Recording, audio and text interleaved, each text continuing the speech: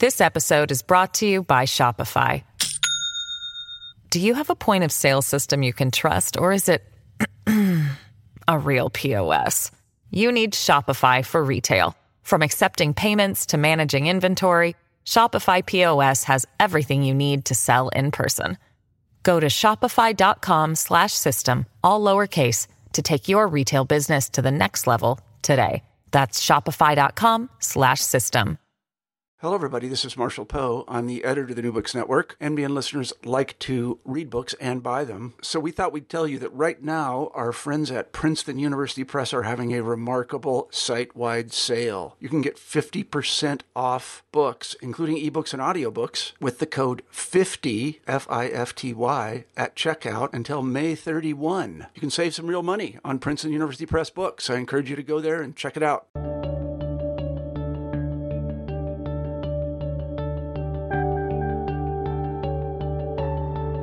Hello, everyone. This is Ryan Tripp.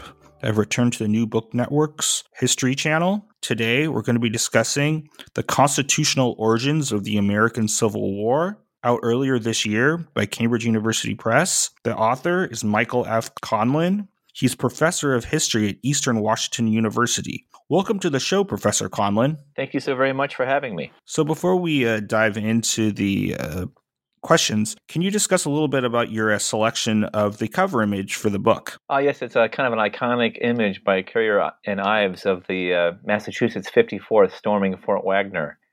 And so it pits African-American soldiers fighting Southern secessionists in, perhaps the most secessionist state, South Carolina.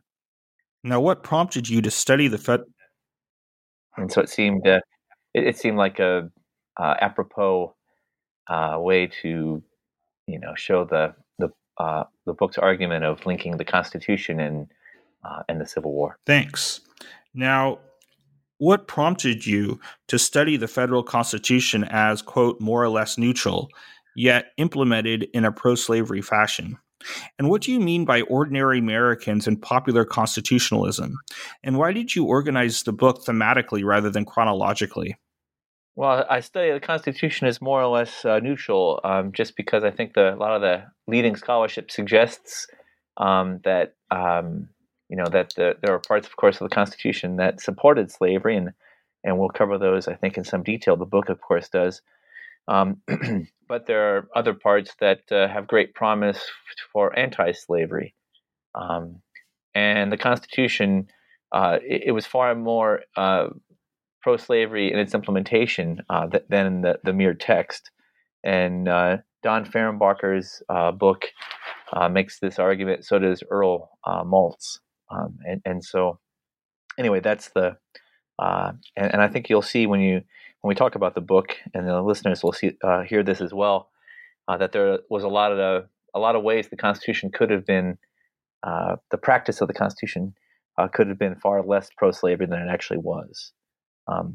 And the book focuses on ordinary Americans and popular constitutionalism, just to show that this wasn't a conceit of elites. I define ordinary Americans in a somewhat idiosyncratic way because this is concerning the Constitution. And so I don't define ordinary Americans versus elite Americans in terms of social class, but more but actually in regards to their familiarity with the Constitution.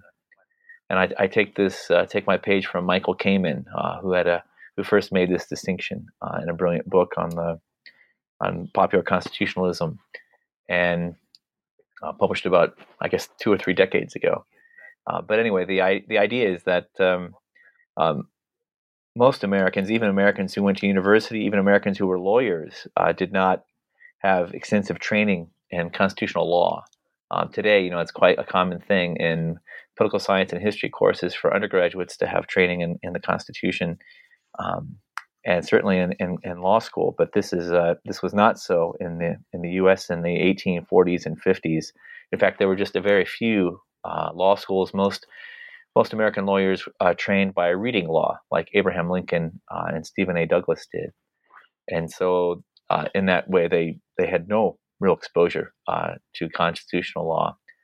And I define elites as people who either taught constitutional law or who held nation or statewide or national office as an effort to tease out, or people who actually went to law school, even though they often didn't have a course in constitutional law. And popular constitutionalism, quite simply, is looking at how we, the people, the American people, interpreted the Constitution, read the Constitution. And one of the arguments in my book is that antebellum Americans had a pretty sophisticated knowledge of some very recondite provisions of the Constitution. For example, the guarantee clause, clauses that bits of the Constitution that most Americans today are only vaguely aware of, or frankly aren't aware of at all, and really are only known to specialists. And I organized the book thematically just because I look at the interpretations of the Constitution by the American people, North and South, black and white, elite and non-elite, as more or less static during this period, and I try to follow various threads of elements of this popular constitutionalism. They don't so much evolve over time, but are kind of organized in these various themes, many of which actually relate to the Constitution itself, the structure of the Constitution, the practice of the Constitution, and the implementation of the Constitution. How and why did most antebellum Americans celebrate the federal Constitution as, quote, civil gospel? And how did the memory of anti-slavery, pro-slavery, and or silent framers and their constitutional euphemisms shape antebellum sectional divisions, anti-slavery factionalism, and the arguments of Northern conservatives? Well, antebellum Americans were really quite proud that theirs was the first written constitution. They took great pride in that. They loved contrasting their what they called the model republic, and it was a model constitutional republic with governments around the world, including and often it was an invidious comparison. Often they took it as unquestioned that the United States was the freest nation in the world. And they did so, of course, even though slavery was an incredibly important part of our political, economic, and social system. They frequently made contrast with the Ottoman Empire, the Russian Empire, various European empires, the Habsburgs, the Bourbons, and of course, even with England, or I should say the UK, they, of course, which in some ways our system is has a direct line to. They noted that Britain has an unwritten constitution, whereas we have a written one, and they noted that Britain had the House of Lords, and of course still does. And Britain, even with its Great Reform Act of 1832, enfranchised a tiny fraction of the British male population vis-a-vis the United States during the period of so-called Jacksonian democracy. And for all these reasons, then Americans, almost all Americans, really the Garrisonian abolitionists were the only exception, lauded the Constitution as a charter of liberty, and they celebrated it in ways that I think we often reserve today for the Bill of Rights or the Declaration of Independence. There were public readings of the Constitution. There were technical books that gave extended analyses of every clause of the Constitution. And there were even some public celebrations where people paraded and lauded the Constitution. And as far as the founders, not only did the antebellum Americans follow know the Constitution and with quite an impressive sophistication, they also knew a lot about the lives and deeds and the actions of the various founders. The 55 delegates to the Constitutional Convention in Philadelphia in the summer of 1787, and they anxiously awaited efforts of various people to publish the notes or records of the convention. They were, especially for particularly controversial bits of the Constitution, say the Fugitive Slave Clause, for example, or the 3/5 Clause, they were quite well aware of the debates in Philadelphia over the merits or demerits of those clauses. And many of especially when it came to the matters of the sectional conflict over slavery, many of the people in the 1830s, 40s, and 50s took their cues from founders that they believed followed their beliefs, or that they, perhaps sometimes doing violence to the actual history, claimed followed their views. For example, almost everyone claimed James Madison. He was the father of the Constitution. He was the single most influential delegate. And even though he was a lifelong Virginia slaveholder, even all but the most radical abolitionists, the Garrisonians, claimed him as either a proto-abolitionist or a dedicated, positive, good advocate of slavery, and everything in between. How and why did the economic contours of early disputes over constitutional construction and individual rights focus on chattel slavery and then exacerbate sectional divisions? Also, why was the Guarantee Clause crucial in these antebellum debates, and how did this clause demonstrate the depths of popular knowledge of the federal Constitution? Just as they quarreled over the proper interpretation or construction, if you like, of the Constitution and various clauses, or the various founders, they also quarreled over the various proper constructions. And a lot of those debates would be very familiar to our ears today. There were certainly, although they didn't necessarily call themselves this, originalists. There were textualists. There were advocates of a living constitution. Those are the main schools. And they were very much present in the 1830s, 40s, and 50s. And of course, debates over slavery quickly came to focus on individual rights, the right to property, due process. We find in the Fifth, in the Due Process Clause and the Fifth Amendment, and of course the right to individual liberty. So slavery was a social institution, or an arrangement, but also as an economic arrangement. And white Southern slaveholders very much considered slaves to be first and foremost property.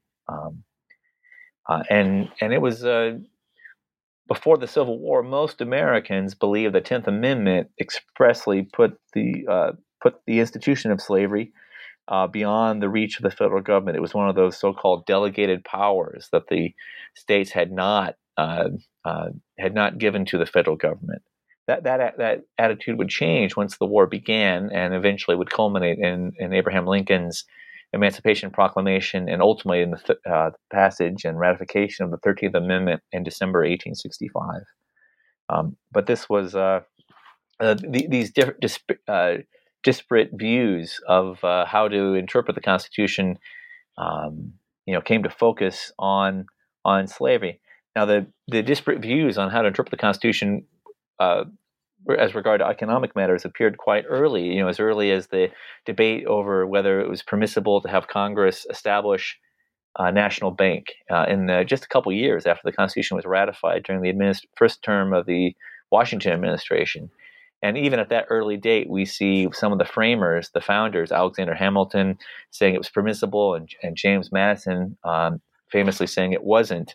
We see these debates over the interpretation of the Constitution from the very people who wrote it, not even a half a dozen years after it was ratified. My book just looks at the issues of slavery.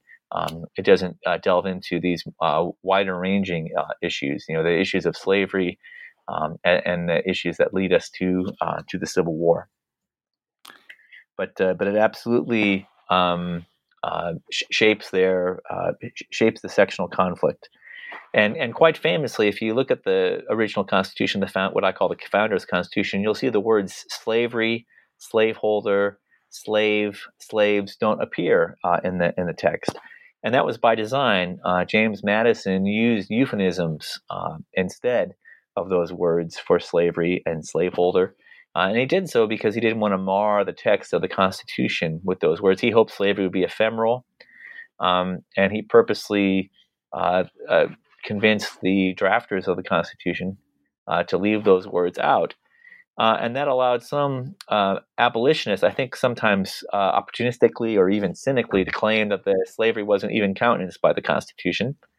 And it forced defenders of slavery to to unpack that and explain how and why the Constitution certainly did. In several cases, the 3/5 Clause, the Fugitive Slave Clause, and the International Slave Trade Clause certainly impacts slavery and in many cases protect, defend, and perpetuate slavery. And Northern conservatives, given the epithet doughface, usually Democratic, but a few Whigs, often supported white Southerners in their interpretations of the Constitution and in their protection of slavery. They often regarded this as their constitutional duty to do so. So the Constitution really helps to is really part of these of the sectional conflict over slavery, the political conflict over slavery, and helps to shape how people sort themselves out in that conflict. So on that note, how did the idea of a federal ban on the international slave trade, entwined with an ending to chattel slavery, persist into the antebellum period for both pro-slavery and anti-slavery proponents? And what were arguments perhaps offered for the opposite? Also, what was the significance and insignificance of slave trade revivalism as well as its symbolism, both the North and the South? Well, there was, in 1787, 10 of the 13 states had actually banned the international slave trade themselves. And it was widely regarded as a barbarity, even by people who were perfectly happy to drive slaves in their own cotton fields or rice paddies.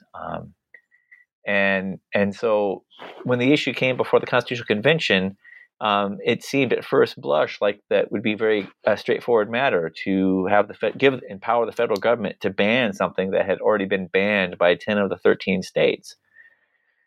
And the 3 states that hadn't done so were South Carolina, North Carolina, and Georgia. But as it turned out, both anti-slavery founders and pro-slavery founders believed that the constant importation of slaves from either Africa itself or from other parts of the Americas that practiced slavery was absolutely necessary to the maintenance of the slave system. And that was actually true for the vast majority of the slave systems in the New World. But it was not true for the system in the United States. The United States, in the relatively early in the colonial era, I think around the 1740s, 1750s, established a more or less equal sex ratio between female and male slaves. And that allowed the state slave population to be stabilized by a natural increase rather than importation. But the founders weren't aware of this. And so they believed that to ban the federal slave trade, or to have a federal ban on the slave trade, international slave trade, would be to end slavery in the United States, that eventually it would just cease to exist. All the slaves would, in essence, either would die off if they hadn't been liberated or freed themselves. And of course, it didn't turn out that way, but that's part of what made that debate so fraught. And that's where we get the rather curious compromise that the International Slave Trade Clause has. What it does is it allows states to import slaves until 20 years after the ratification of the Constitution. If Congress chose to, Congress could, after 20 years, could pass some kind of regulation. Everyone knew Congress was going to pass a law that would, in fact, ban the federal slave trade. But in those 20 years until then, states were free to import new slaves. And South Carolina, in particular, imported the better part of 80,000 slaves from 1788 to January 1st, 1808. And Thomas Jefferson was president in 1807.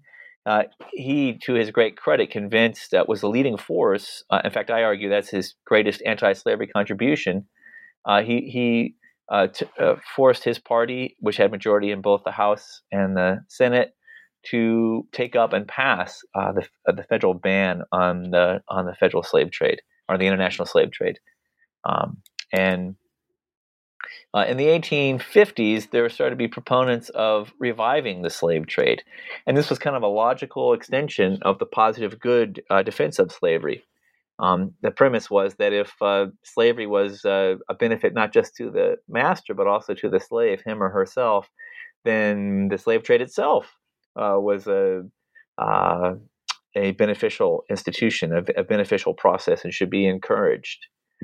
And the strange structure of the slave trade clause allowed both abolitionists and advocates of and critics of the Constitution claiming to take credit. The pro-slavery, the abolitionists, the Garrisonians who criticized the Constitution as being pro-slavery, noted that the Constitution for 20 years allowed the barbarity of the Atlantic slave trade to commence, and that's absolutely true. But the proponents of the anti-slavery Constitution say, but after that, it absolutely forbids it.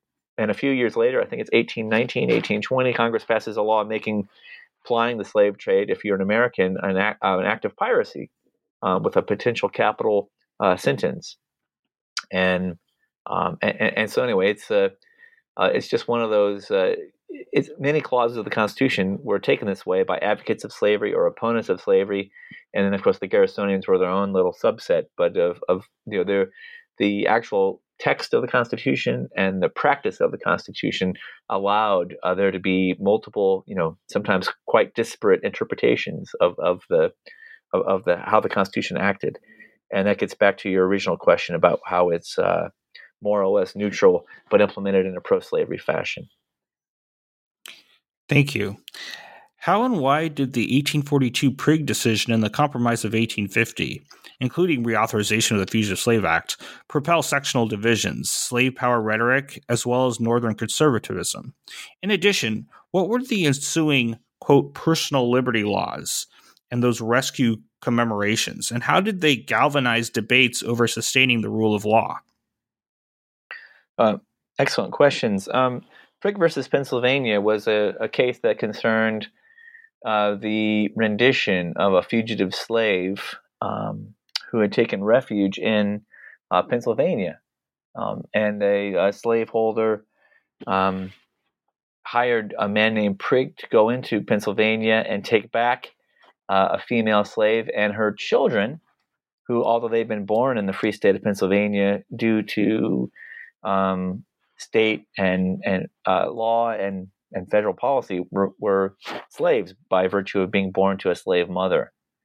This was the most important case when it concerned fugitive slaves.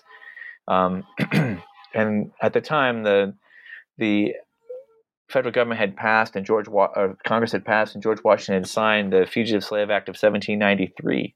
And so that was the operative law. All these were efforts to implement the Fugitive Slave Clause in the Constitution, which gives it as a duty of states for comity, interstate comity, COMITY, to return to the state of origin of fugitive slaves, just as they would return to state of origin a fugitive from justice. And in Prigg versus Pennsylvania, Joseph Story, the leading exponent of the Constitution in the antebellum era, by far the most famous justice, also the author, Supreme Court justice, also the author of a slew of best-selling books about the Constitution, drafted the Prigg decision, and that upheld the right of the slaveholder to go into Pennsylvania, into a free state, despite the fact there were some personal liberty laws at that time passed trying to protect the rights of fugitive slaves. The Fugitive Slave Act of 1793 put the onus on the slaveholder to return his or her slave. The Fugitive Slave Act of 1850, which was passed as part of the Compromise of 1850, put the onus on the federal government to assist the slaveholder. And for that reason, then the federal fugitive slaveholders who alleged that they had a slave that had freed him or herself could actually get the help of federal marshals to detain and then try to return their slaves. And the Fugitive Slave Act of 1850 denied alleged fugitives all due process protections. They weren't permitted to give testimony. They weren't allowed to cross-examine their accuser. They weren't allowed to have presumption of innocence. They weren't allowed to have the assistance of counsel. All rights, of course, enshrined in our Bill of Rights, part of the Constitution. And so after Prigg, and especially after the Compromise of 1850, most of the free states passed a slew of personal liberty laws, sometimes 3 or 4 apiece before the outbreak of the Civil War, conferring upon alleged fugitives these various due process protections, including the assistance of counsel, the assumption of innocence, the right to give testimony, the right to cross-examine their accusers, that sort of thing. And also some radical abolitionists took it into their hands to free alleged fugitives, and in fact, the most famous ones, of course, almost all of them, in fact, were actually proper fugitives. And this, of course, they used violence in the case of Anthony Burns, for example, in Boston in 1854, even leading to the death of one of the guards. And this led to great recrimination among conservative Northerners and certainly white Southerners about the absence of law and order, the defiance of the Constitution, of constitutional obligations, and was helped to erode the confidence that white Southerners had that the Constitution really was as protective as they thought it would be. Now, it turns out that the Constitution, as I think we'll discuss a little bit later in this interview, was an incredible protection to slavery. And of course, the issue of fugitive slaves was a tiny issue for Southern slaveholders, except for those on the border South, in Maryland and Kentucky, and it was not a big concern in the Deep South. It was very much a marginal issue, but it had great symbolic importance. The idea was that this was a constitutional obligation that the North had when it agreed to ratify the Constitution, to join the Union, and that the North clearly was not living up to this obligation. There was a brilliant book done in the 1960s that looked at all 300 or so cases of fugitive slaves that were were captured and considered under the Fugitive Slave Act of 1850's auspices, and it found that 93% were in fact returned to slavery, and so that these rescues and jury nullifications in some cases were incredibly rare and were very much went against the grain of the flow. But they were, of course, publicized by states' rights advocates and Southern extremists, and helped to form a real sense of grievance among white Southerners that the North was not living up to its constitutional obligations, that it was defying the Constitution, that if they couldn't trust them on this, what else were they going to do to try to undermine slavery? And all this compounds with the South's feeling of being white Southerners, slaveholders' feeling of being a besieged minority in the system set up by the Constitution, which I think we'll speak about quite soon. This episode is brought to you by Shopify. Do you have a point of sale system you can trust, or is it a real POS? You need Shopify for retail. From accepting payments to managing inventory, Shopify POS has everything you need to sell in person. Go to shopify.com/system, all lowercase, to take your retail business to the next level today. That's shopify.com/system. How and why did state parity in the Senate help Southerners prevent the North from gaining a majority in the Senate and, along with the 3/5 compromise, keep the South competitive in presidential elections?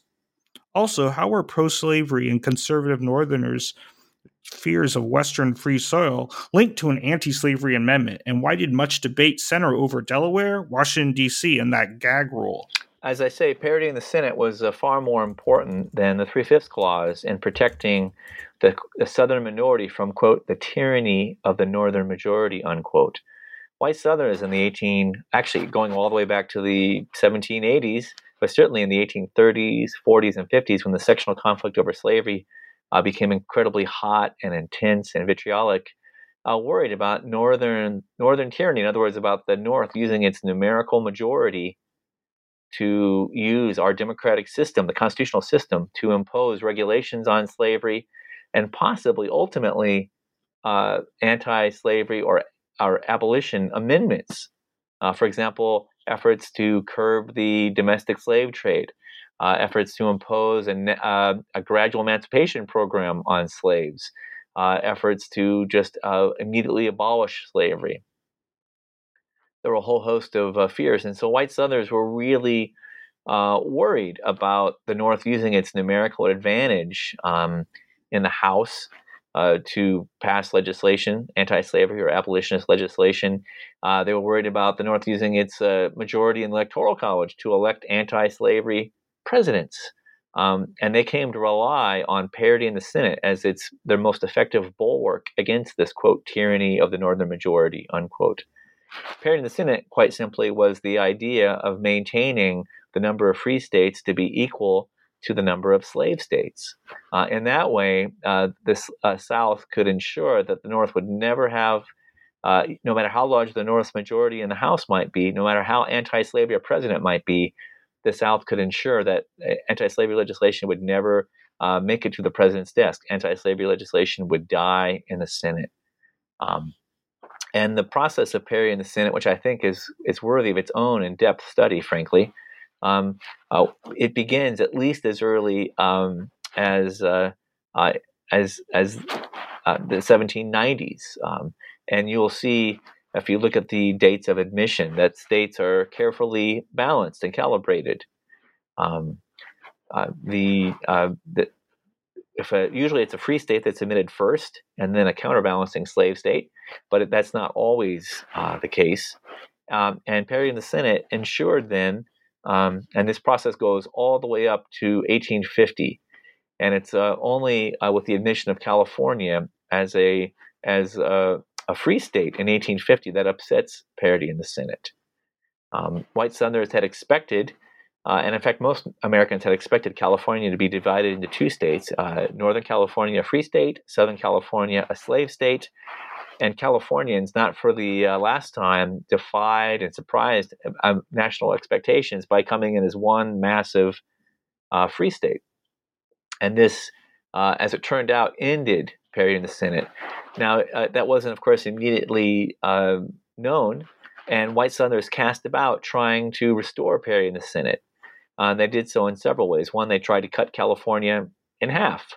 They tried to carve out a part of California that could be a slave state.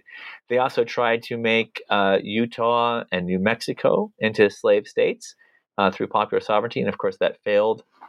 They also engineered the repeal of the Missouri Compromise, which was simply a piece of legislation passed by Congress and signed into law by President James Monroe. And they tried then, and that of course allowed the possibility of slavery in the remnants of the Louisiana Purchase, and they tried to famously make Kansas into a slave state, which led to Bleeding Kansas in the 1850s. And all these efforts failed, but that was why the South was so concerned about the westward expansion of slavery. I argue that that's far more important than soil erosion and leaching of nutrients in the eastern seaboard southern states. That far more important. The westward expansion of slavery turned out to be the immediate, most pressing political issue that causes the Civil War. The Democratic Party splits over the westward expansion of slavery. The Republican Party forms over the westward expansion of slavery. Of course, the Republican Party opposes the admission of new slave states.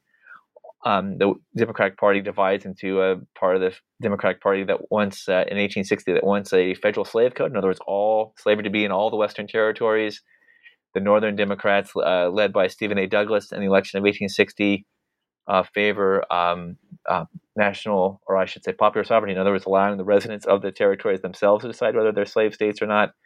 And this issue, this incredibly important issue, the westward expansion of slavery, has its import because of parity in the Senate. Everyone realized that parity in the Senate was this huge bulwark protecting slavery. Abolitionists who hoped to pass an anti-slavery amendment realized that they had an incredibly steep hill to climb, because they had to get 2/3 of each house of Congress to approve an anti-slavery amendment, and then they had to get 3/4 of the states. And this would prove to be an incredibly high bar. In fact, it was only surmounted because of the Civil War and the disruption of national politics. And I argued that the parity in the Senate was such an incredible protection for white Southerners' practice of slavery that I note that even today in our Union of 50 states, that if all 15 slave states had refused to assent to the 13th Amendment, it would not have passed even today. We would need to have 60 states and the other 45 free and supporting it. And so white Southerners, in their efforts to secede, from their point of view, tragically miscalculate about, they don't realize just what an effective bulwark parity in the Senate and the incredible difficulty we have in amending our Constitution were for the protection of slavery. And I should note that our Constitution is among, if not, the most difficult to amend in the world, or perhaps the most difficult to amend in the world. And so the parity in the Senate then was an incredible protection to white Southerners. And added to this was and of course that's an implementation of the Constitution, right? That parity in the Senate is not required by the Constitution. Was also another part of this was the two-party system. The two-party system, which was imposed on, was highly likely to be brought about because of our first past the post, or winner take all system of politics in single member electoral districts. All those things strongly tend towards, according to Dervinger's law, towards a strong two-party system. What that meant was that both the first political party system between the Democratic Republicans and the Federalists, and then later the second one between the Whigs and the Democrats, the national parties tried to evade the issue of slavery because they wanted to appeal to voters in the North and the South, non-slaveholding voters and slaveholding voters. And for that reason, then they tended to balance their presidential tickets. They frequently had a slaveholder and a non-slaveholder, a Northerner and a Southerner on the ticket, and they would often alternate. If a slaveholder was at the top of the ticket in year 4, then the slaveholder would be a slaveholder would be vice president, and a non-slaveholder would be the presidential candidate in year 8, if you like, the next presidential cycle.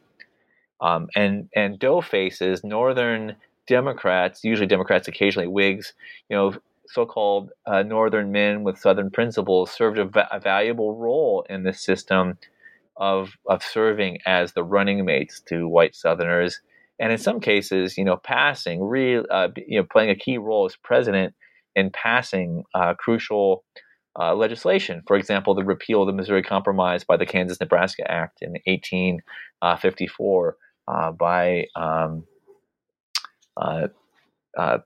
Franklin Pierce. And so the combination of the two-party practice, parity in the Senate, and these and the use of dough faces were all pro-slavery practice that went beyond the more or less neutral Constitution. I think it was more pro-slavery than anti-slavery, but it certainly had some anti-slavery in the text and structure of the Constitution. But its implementation was far more pro-slavery than anti-slavery. Between 1858 and 1860, I should note that the focus on the westward expansion of slavery also made made white Southern slaveholders concerned about, the necessary for parity in the Senate, made white Southern slaveholders really worried about losing some of their states. There are a couple marginal slave states, Delaware first and foremost among them, who are in danger of becoming free states. Delaware had a tiny slave population. It's less than 2,000 in 1850. It's less than 1,200.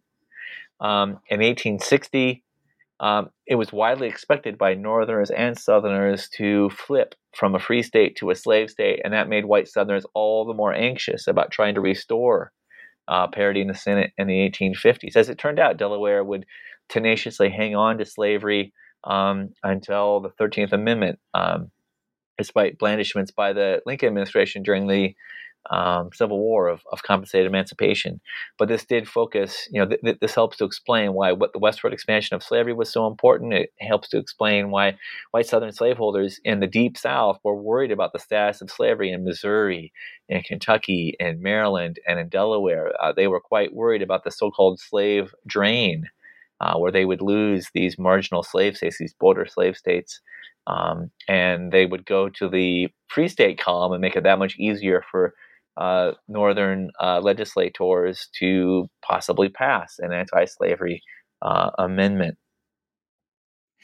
Between 1858 and 1860, how did a sectional party system enervate leadership roles and disrupt the functioning of the three federal branches, while the Northern majority overcame divisions and began to vote as a bloc, a la the Southern minority? Also, why did these dough-faces and Southerners conceive of Lincoln's 1860 election as unconstitutional?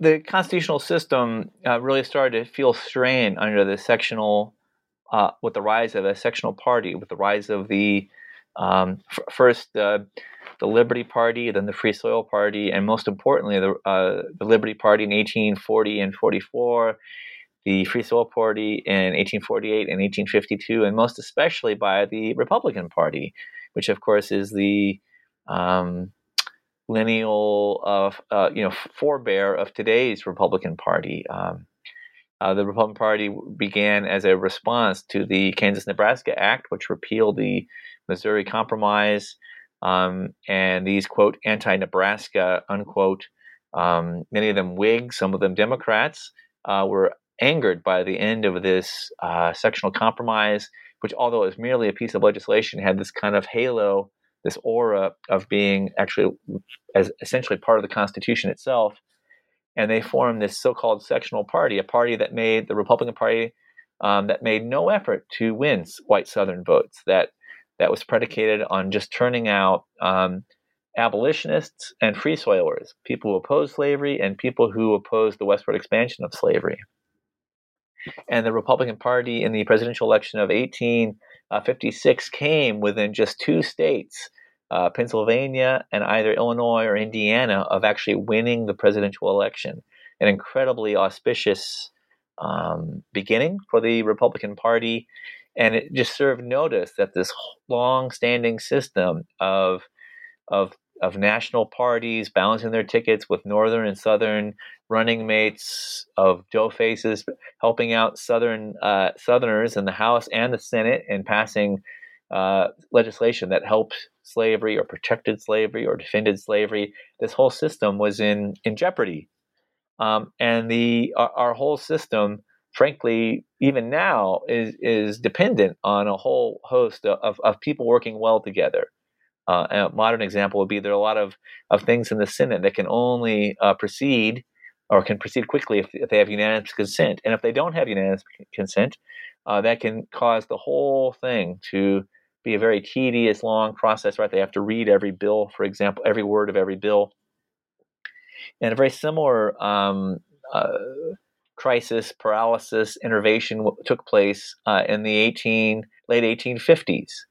Probably the most famous example of this was the inability to select a speaker for the House of Representatives.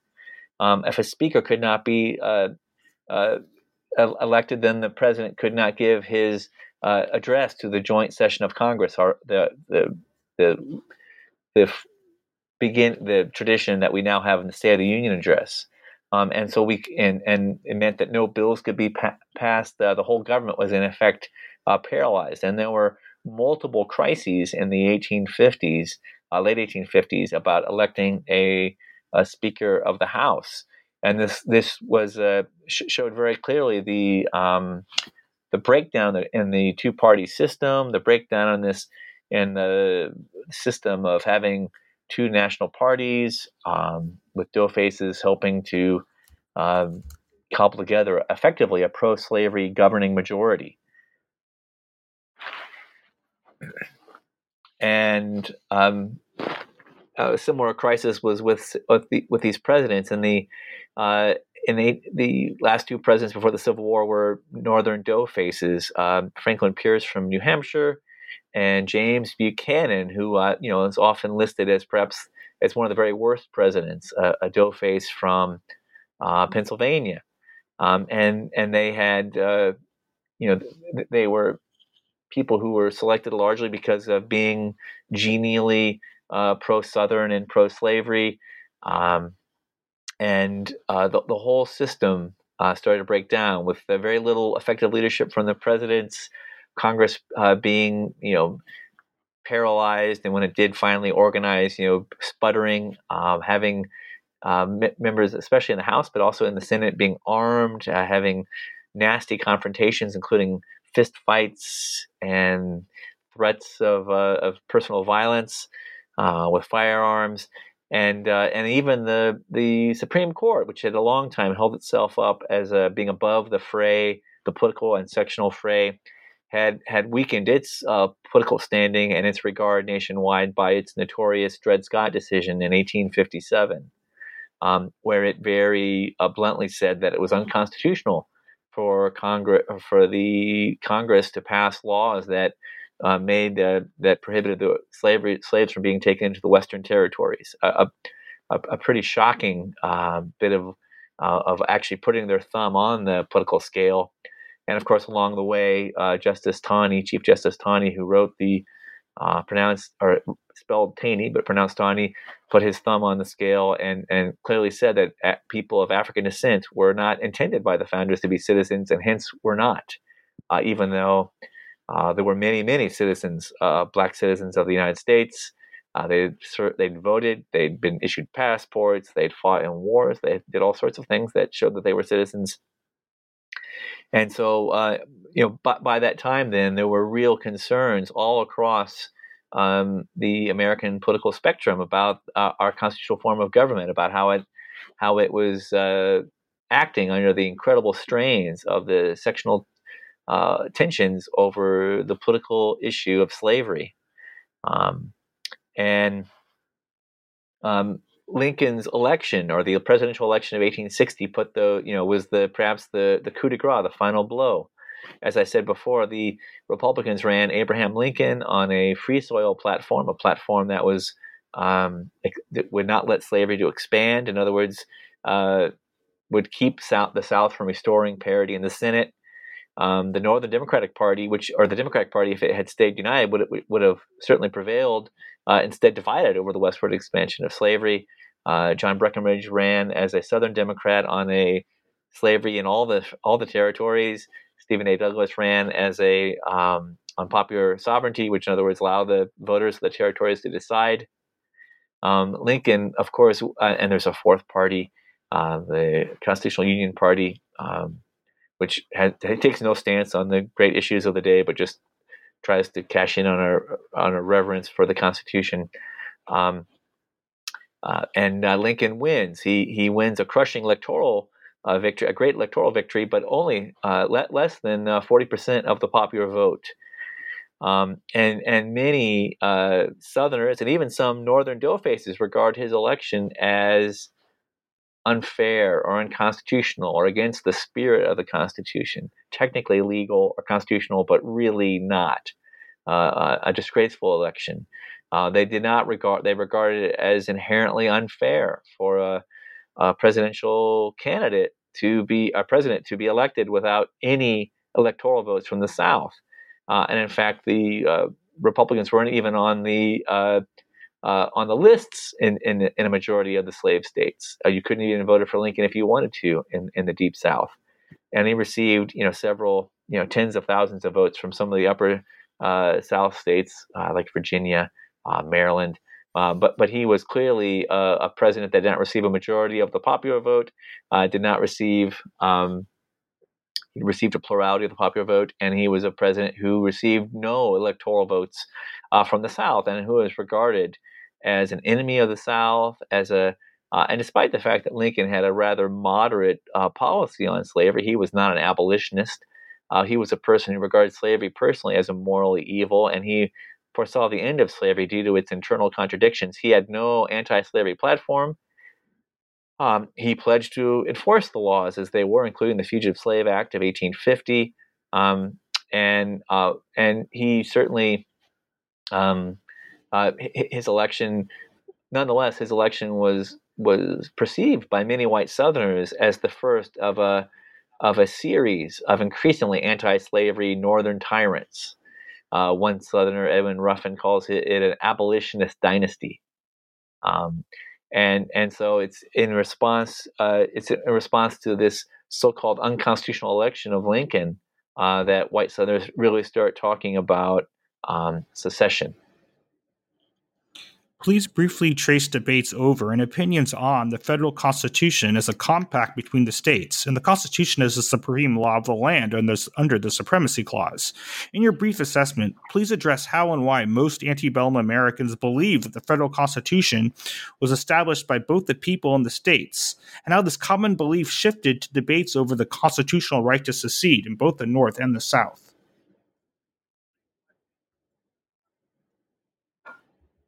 That's a great question. Constitution,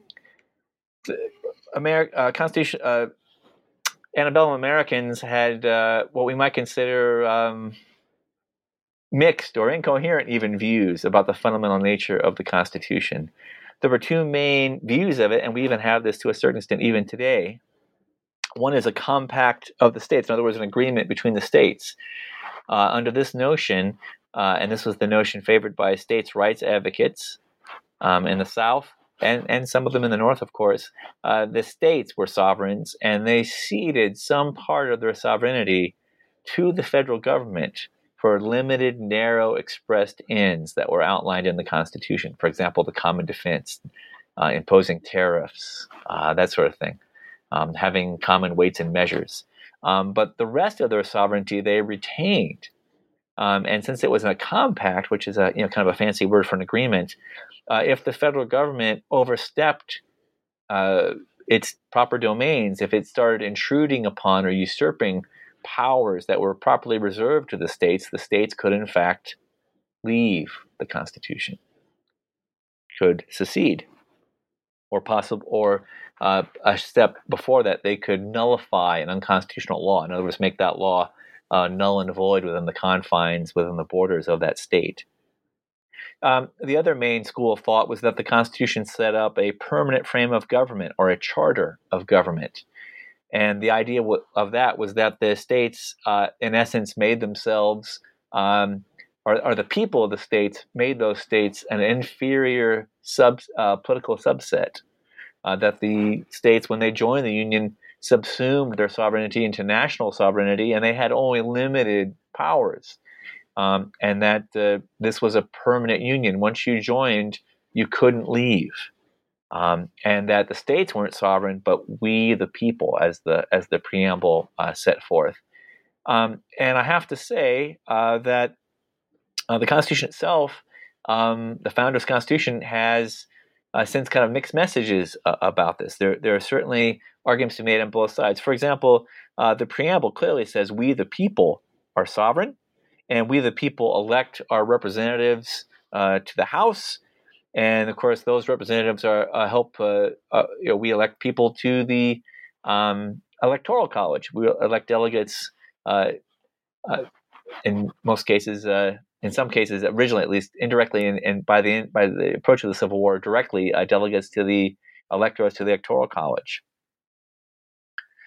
And of course, people have rights that individual people have rights that were spelled out in the Bill of Rights. And so that might make us think it's quite clear that the Constitution really is a charter or a permanent frame of government. but there's actually quite a bit in the Founders' Constitution that undercuts that. They suggest it's a compact of the states. Article 7 lays out the ratification clause, and that clearly gives the states the power to ratify the Constitution. The Constitution wouldn't come into power, in other words, until the states, not the people, but the states said it did. It made the states, in effect, so many sovereigns.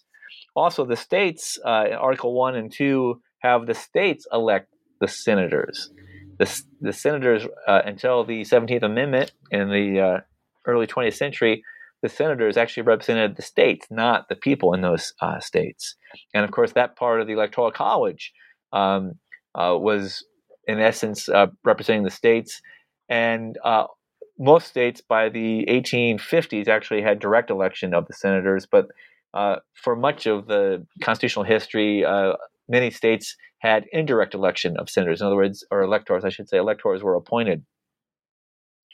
And of course, before the incorporation of the Bill of Rights, the individual states could and did limit the liberties that the people enjoyed in the Bill of Rights. And they, of course, did that until selective incorporation began in the mid 20th century. And lastly, the states can change the Constitution itself through the Amendment Clause in Article 5. And so there were advocates of a compact, had quite a bit of evidence to support this interpretation, and advocates of a charter or permanent frame of government had quite a bit of evidence to support their interpretation.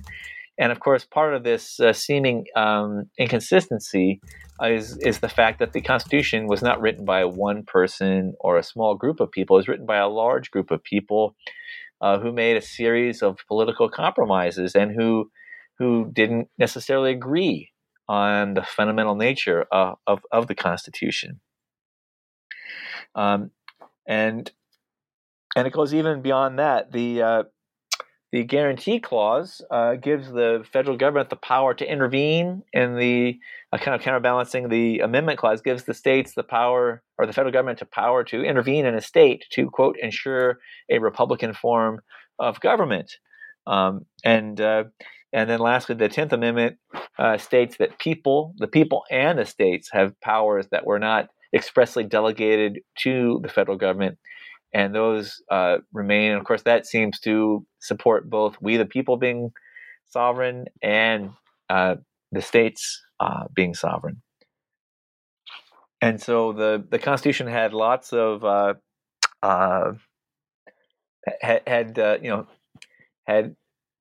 arguments on both sides, and ordinary Americans did not see them as opposites. The Compact and the Charter. In fact, I unearthed many letters written by Northerners and Southerners, pro-slavery, anti-slavery, dough-faces, so forth and so on, where they basically say the Constitution is both a compact and a charter. And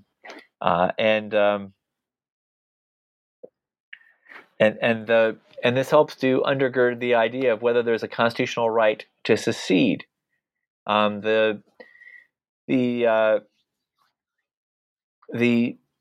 Some white Southerners, advocates, states' rights advocates of the compact theory, believed, of course, secession was all along an implicit right, one of those powers that weren't named but were retained by the states. They thought it was preposterous that there was an idea that you could join the Union but could never leave.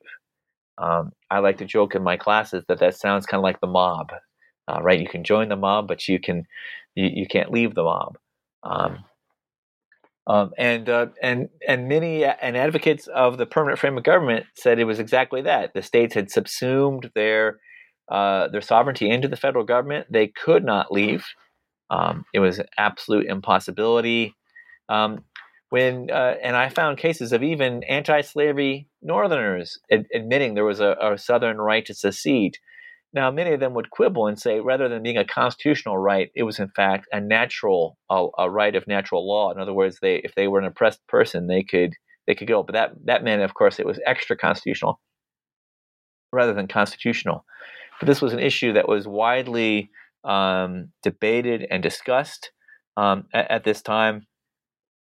And And once the Civil War began, though, opinions in the North hardened, and even most doughfaces regarded secession as unconstitutional, as a real threat to the rule of law, as a blow to the model republic. Right? Many of them thought there was nothing. The Civil War had at stake the very future of constitutional government, democratic constitutional government, not just in the United States but in the world.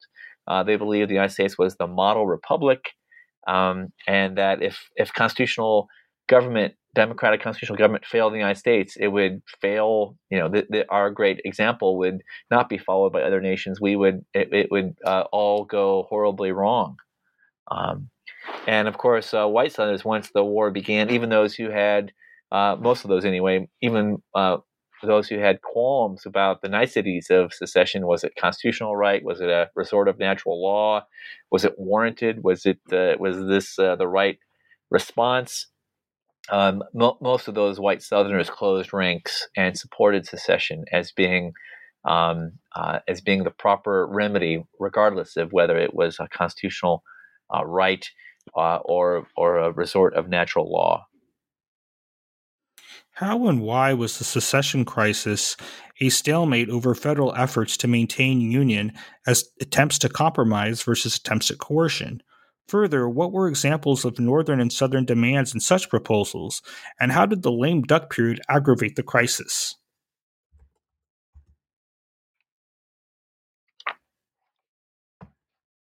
The secession crisis was both was a stalemate. The Constitution was silent, of course, about secession. It didn't say states could secede. It didn't say states could not secede. It was also silent, of course, about what to do if states did secede. And so President James Buchanan, often, I have to say, vilified or demonized, was in an incredibly difficult position. He was facing a literally unprecedented crisis, and it was not clear what to do. One option, of course, was coercion. He could, at least in theory, claim this was a clear violation of the Constitution, secession, and have, as commander-in-chief, lead the U.S. Armed Forces into the South and enforce the Constitution, the rule of law in those states. That would be, of course, a really momentous step.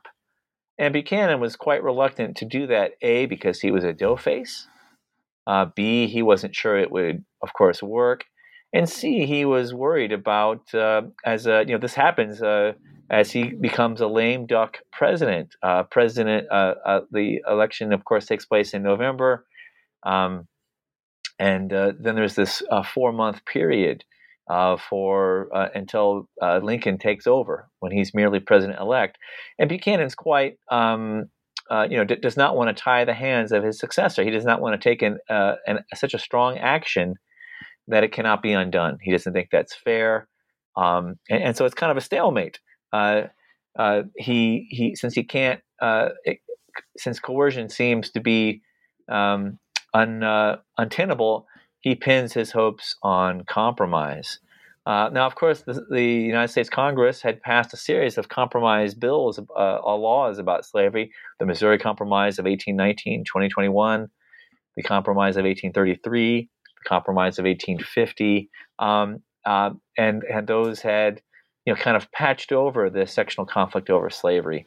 But Congress, of course, was not as highly functioning as it was in 1819, in the 1820s, in the 1830s, or certainly in 1850. They have the rise of the Republicans. It's compounded by the fact that the president's a lame duck, that a so-called sectional president was poised to take over. It was also aggravated by the fact that Congress would go out of session just as the new president would take over. We've solved many of these some of these problems about the lame duck period for both Congress and the president today, with several amendments and changes in practice But the U.S. system back then just was not prepared to handle a crisis like this, and it would take really effective leadership by a president to cobble together some kind of compromise. And of course, the other problem was the compromises all were related to the westward expansion of slavery and the protection of slavery. And they're quite simply, it was a real stretch to get the Compromise of 1850, 10, 11 years earlier. In fact, many historians regard this as an armistice because there was very little compromising done. Just a small group of swing voters helped make the difficult votes possible for both the pro-North provisions and the pro-Southern provisions. And so all these efforts undercut the ability for compromise. There was not strong presidential leadership. The president was a lame duck. The parties were divided. They could not agree. The South basically asked for provisions that would protect slavery from a constitutional amendment, even though, frankly, we now know, I argue very clearly, I think that those weren't necessary. And the North, of course, could not agree to grant it. And so neither coercion nor stalemate nor compromise was able to resolve the secession crisis. And the various proposals to resolve the sectional crisis, the so-called Crittenden Compromise, the Washington Peace Plan, these all had elements of compensation for slaveholders whose fugitives were not properly rendered to them under the Fugitive Slave Act of 1850, protections against additional Southern states, slave states, so that they could restore parity in the Senate, protections against anti-slavery legislation, all those sorts of things. And those were just the sorts of things that certainly Republicans, but even some Democrats weren't prepared to grant. And so at the very end, I argue that the Constitution was unable to resolve the political dispute over slavery. The South was a political minority. It wanted to protect its economic, social institution of slavery. And over time, the North became increasingly less willing to agree to abide by slavery. And the Constitution was unable, for a variety of reasons, to resolve this dispute. The two-party system was not nimble enough. The meetings of Congress and the assumption of power by the new president were not seamless enough. The whole structure of the federal government was unable, when push came to shove, to resolve this issue, and that's ultimately why we have the Civil War. That's why I argue the Constitution's inability to resolve the political dispute over slavery causes the Civil War. And the Civil War settles these matters to a great extent. Not many people today argue the Constitution is a compact of the states. Not many people argue, at least not many political leaders and commentators argue that secession is a proper remedy for aggrieved minorities, political minorities in states. The Constitution finally has an anti-slavery amendment that begins the process of fundamentally changing the founders' Constitution. And quickly on its heels, we'll see the 14th and the 15th Amendments fundamentally reshaping the relationship between the federal government and the states, and the federal government's interest in protecting certain groups of people from discrimination that had for decades been certainly perfectly constitutional and business as usual. And it reflects, I think, in the end, the triumph of the jurisprudence of the living Constitution of the American people, changing the Constitution to bring it into line with their changing beliefs and preferences and practices. I think that's key to our Constitution, which is, of course, the longest standing and serving Constitution, to having such a long span. France has had 5 different constitutions in the span of our one Constitution, and part of the trick to allowing our Constitution to grow and expand with the Constitution is this de facto adoption of this living Constitution jurisprudence. Has allowed the United States to grow from a small settler community of about 3 or 4 million on the eastern seaboard to becoming a superpower that spans the entire continent of North America, from the Atlantic to the Pacific, has over 300 million people, incredibly diverse population, ethnically, racially, religiously, and so forth and so on. And it's, I think, of course, how we will have to proceed in this American experiment in constitutional democratic self-government. Well, thank you for being on the show today, Professor Conlin. On behalf of the New Books Network, this is Ryan Tripp. The book is The Constitutional Origins of the American Civil War, out earlier this year by Cambridge University Press. Please tune in next time.